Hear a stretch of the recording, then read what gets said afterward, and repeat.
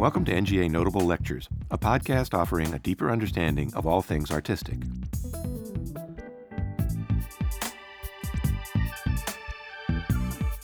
Elizabeth Emery, professor of modern languages and literature, Montclair State University, explores the French engagement with the medieval period in the years 1870 to 1914.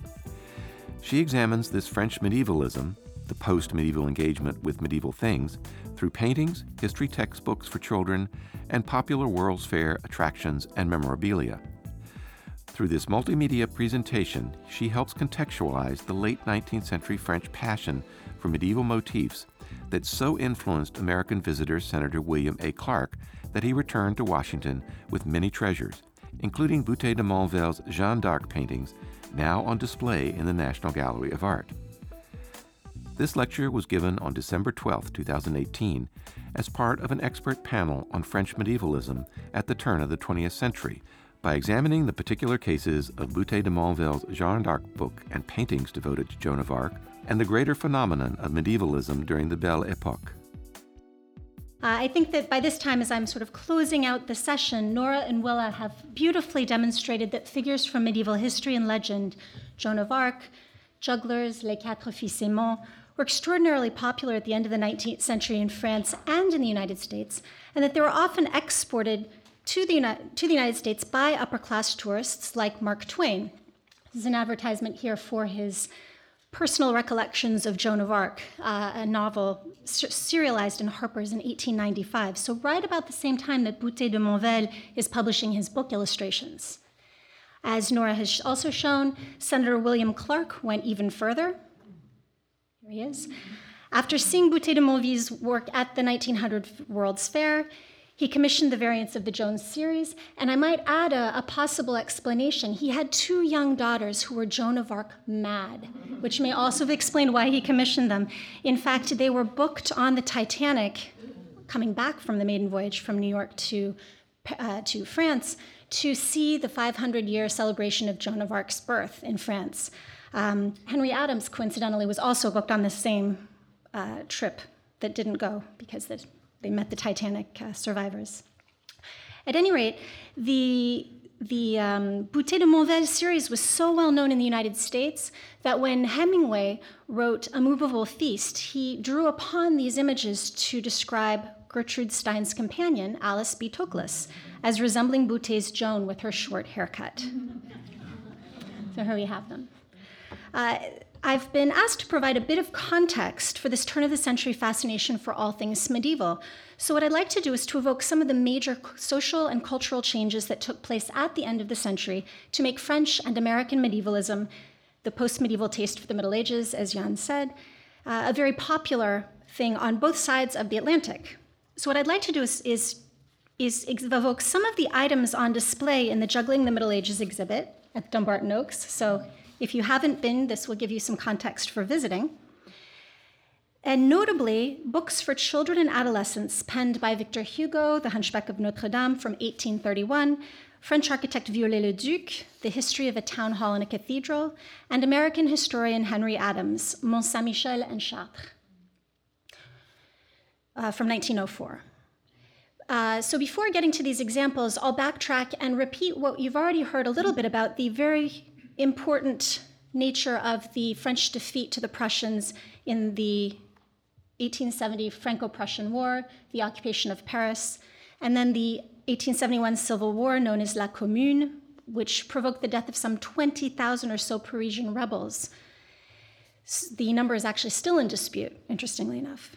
So these social rifts, the deux France that Nora and Willa both mentioned, put the democratically minded républicains against the conservative Catholics and royalist sympathizers.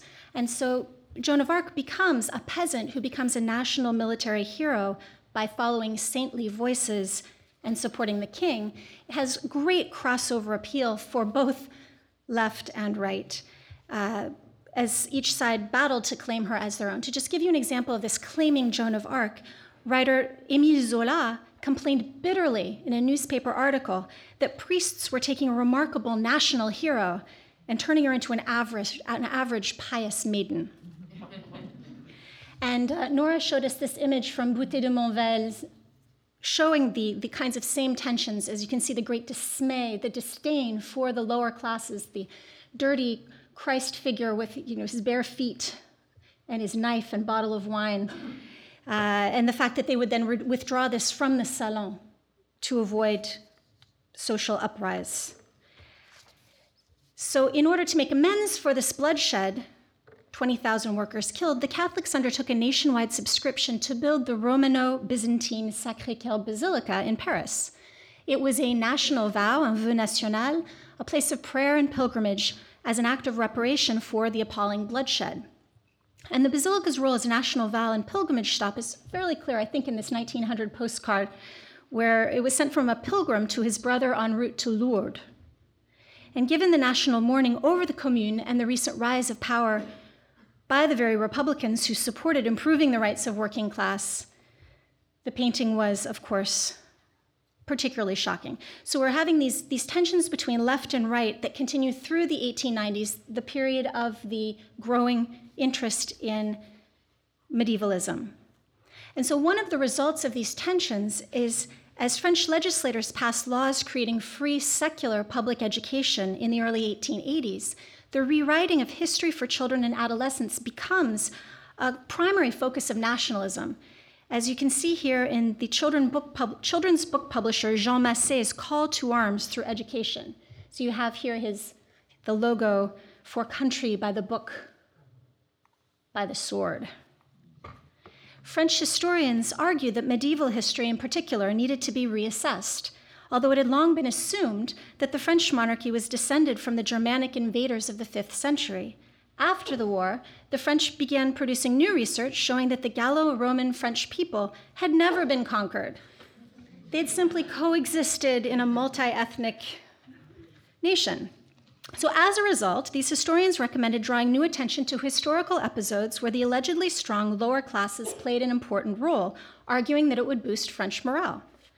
Suddenly, a brand new history of the French lower classes began to emerge next to the prevailing beliefs about kings and queens.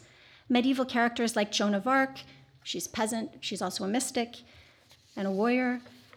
Medieval monuments like cathedrals, religious edifice, historical monument, or even lowly figures like Victor Hugo's secular jugular character Pierre Gringoire in The Hunchback of Notre Dame.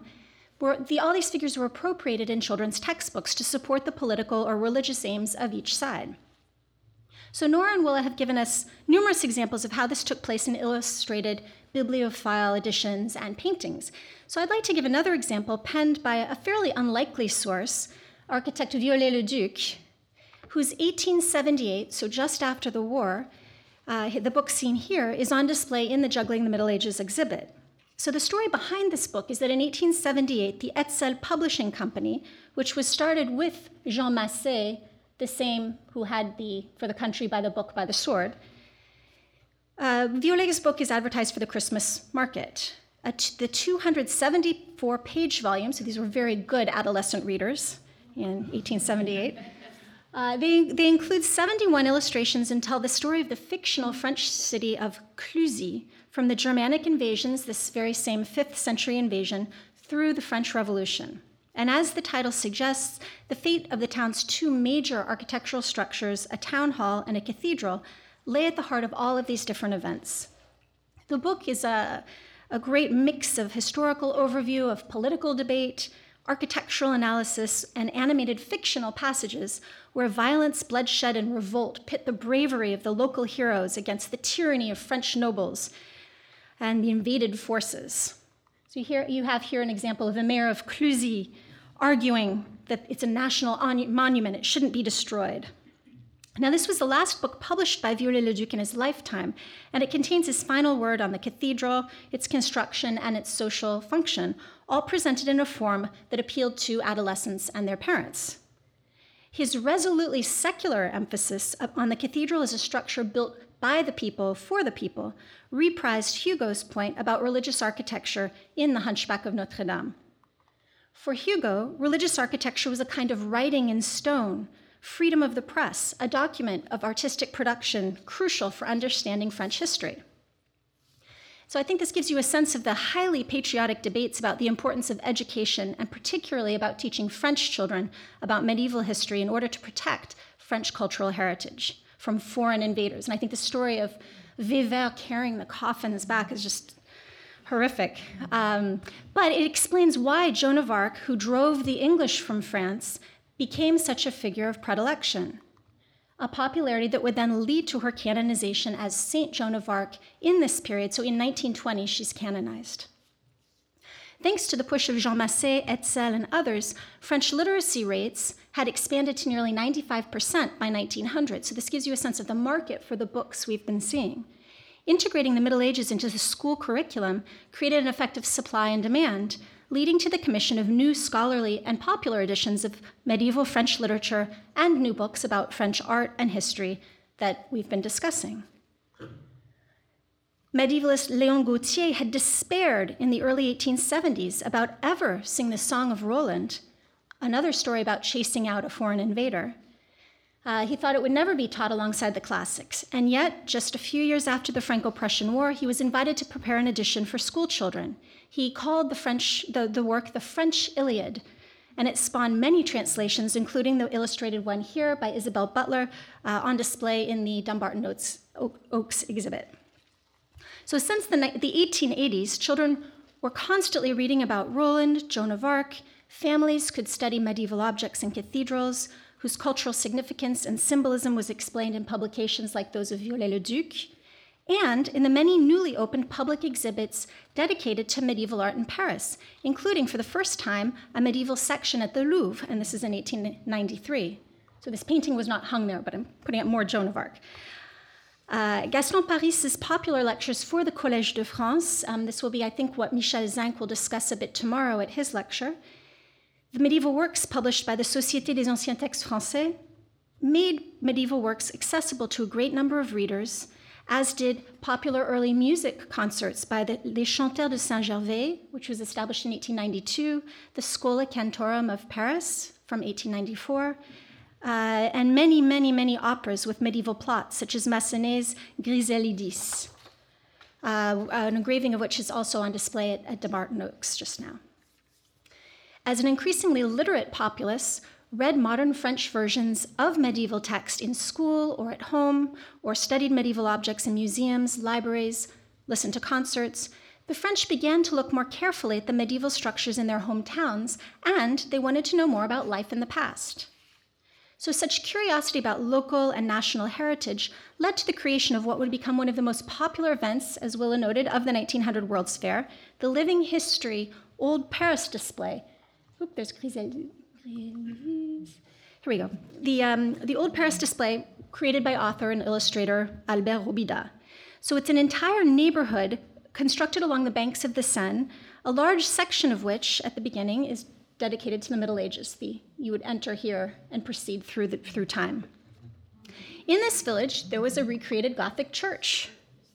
Saint-Julien des Ménétriers was destroyed by 1900, but initially it was founded by a troupe of medieval tumblers as a hospice for their injured brethren.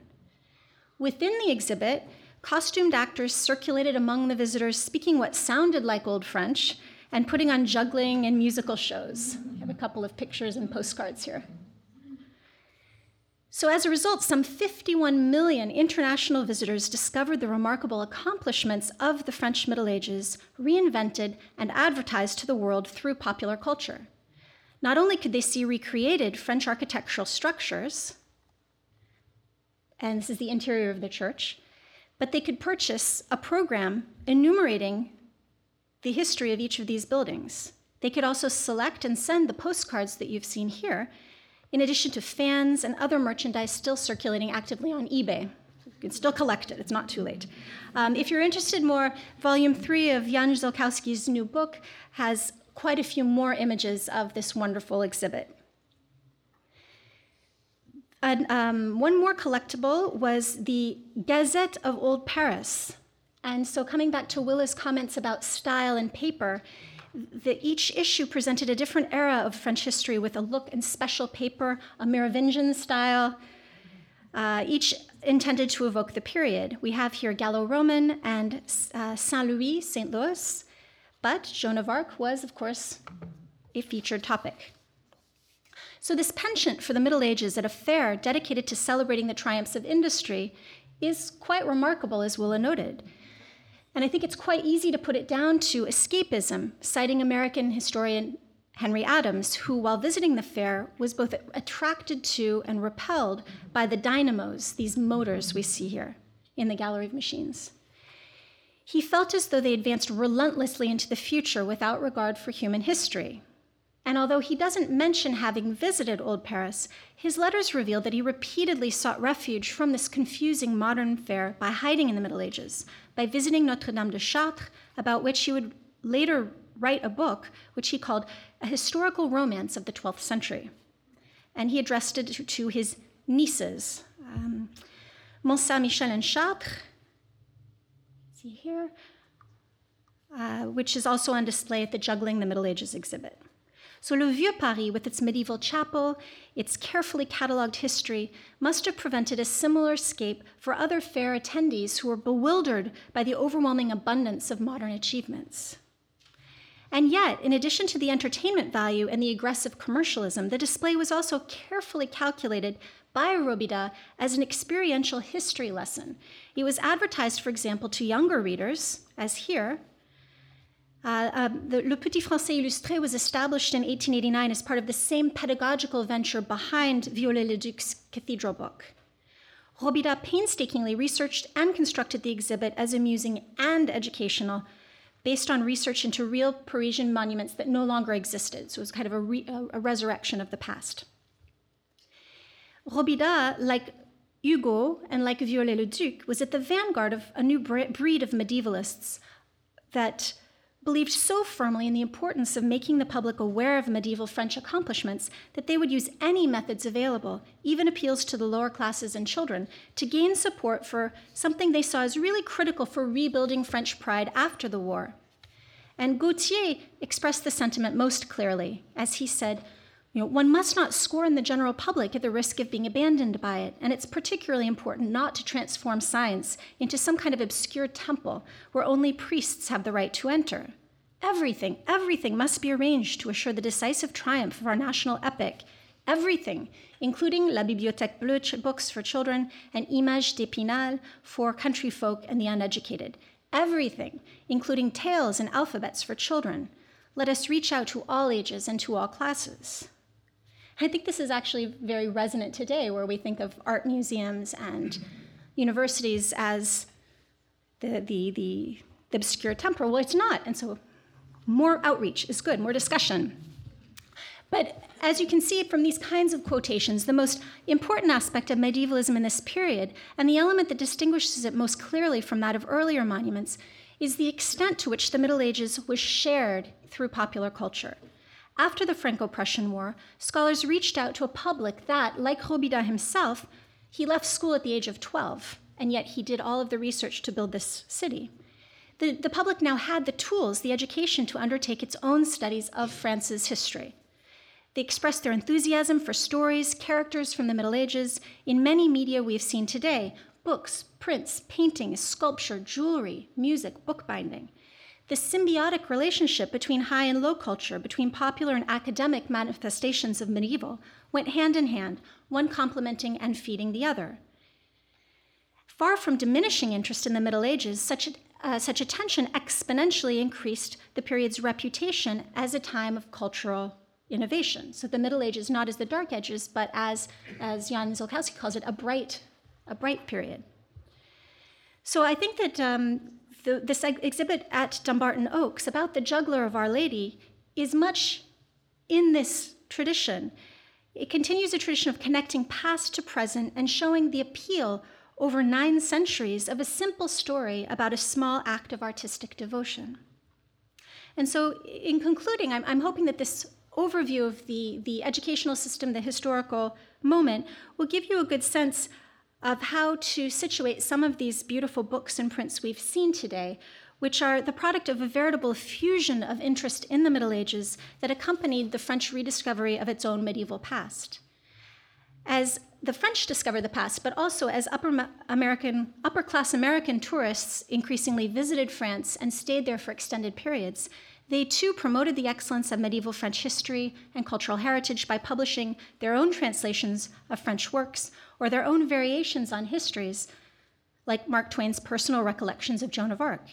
They also imported medieval French art by the crate, as did J.P. Morgan in New York, Senator Clark, who commissioned the Boutet de Monvel illustrations now hanging here. Others, like Henry Adams, wrote texts like Mont Saint-Michel and Chartres, which mixes personal essay with travel literature, thus encouraging even more American visitors to learn about medieval French art.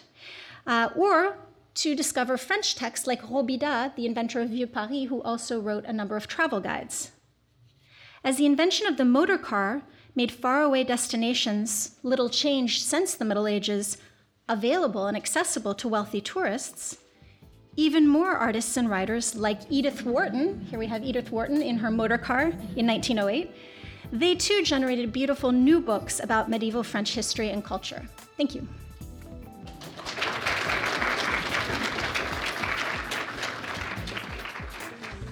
This has been a National Gallery of Art podcast.